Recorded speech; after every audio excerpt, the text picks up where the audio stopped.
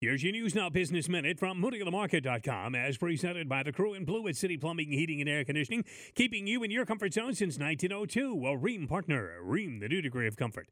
A lot of business enterprises across Michigan's great Southwest faced brutal times over the past year, especially in the hospitality industry, where state-mandated shutdowns forced them to remain closed at critical times due to the pandemic.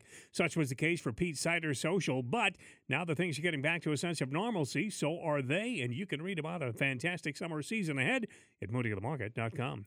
You'll also find news stories there regarding Dr. Jill's Women of Wonder group, which is hitting St. Joe next week for an in-person courage-building summit.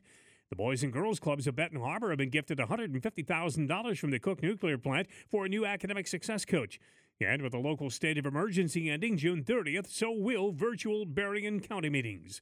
When you want to know Southwest Michigan's business, dial it up at MoodyTheMarket.com.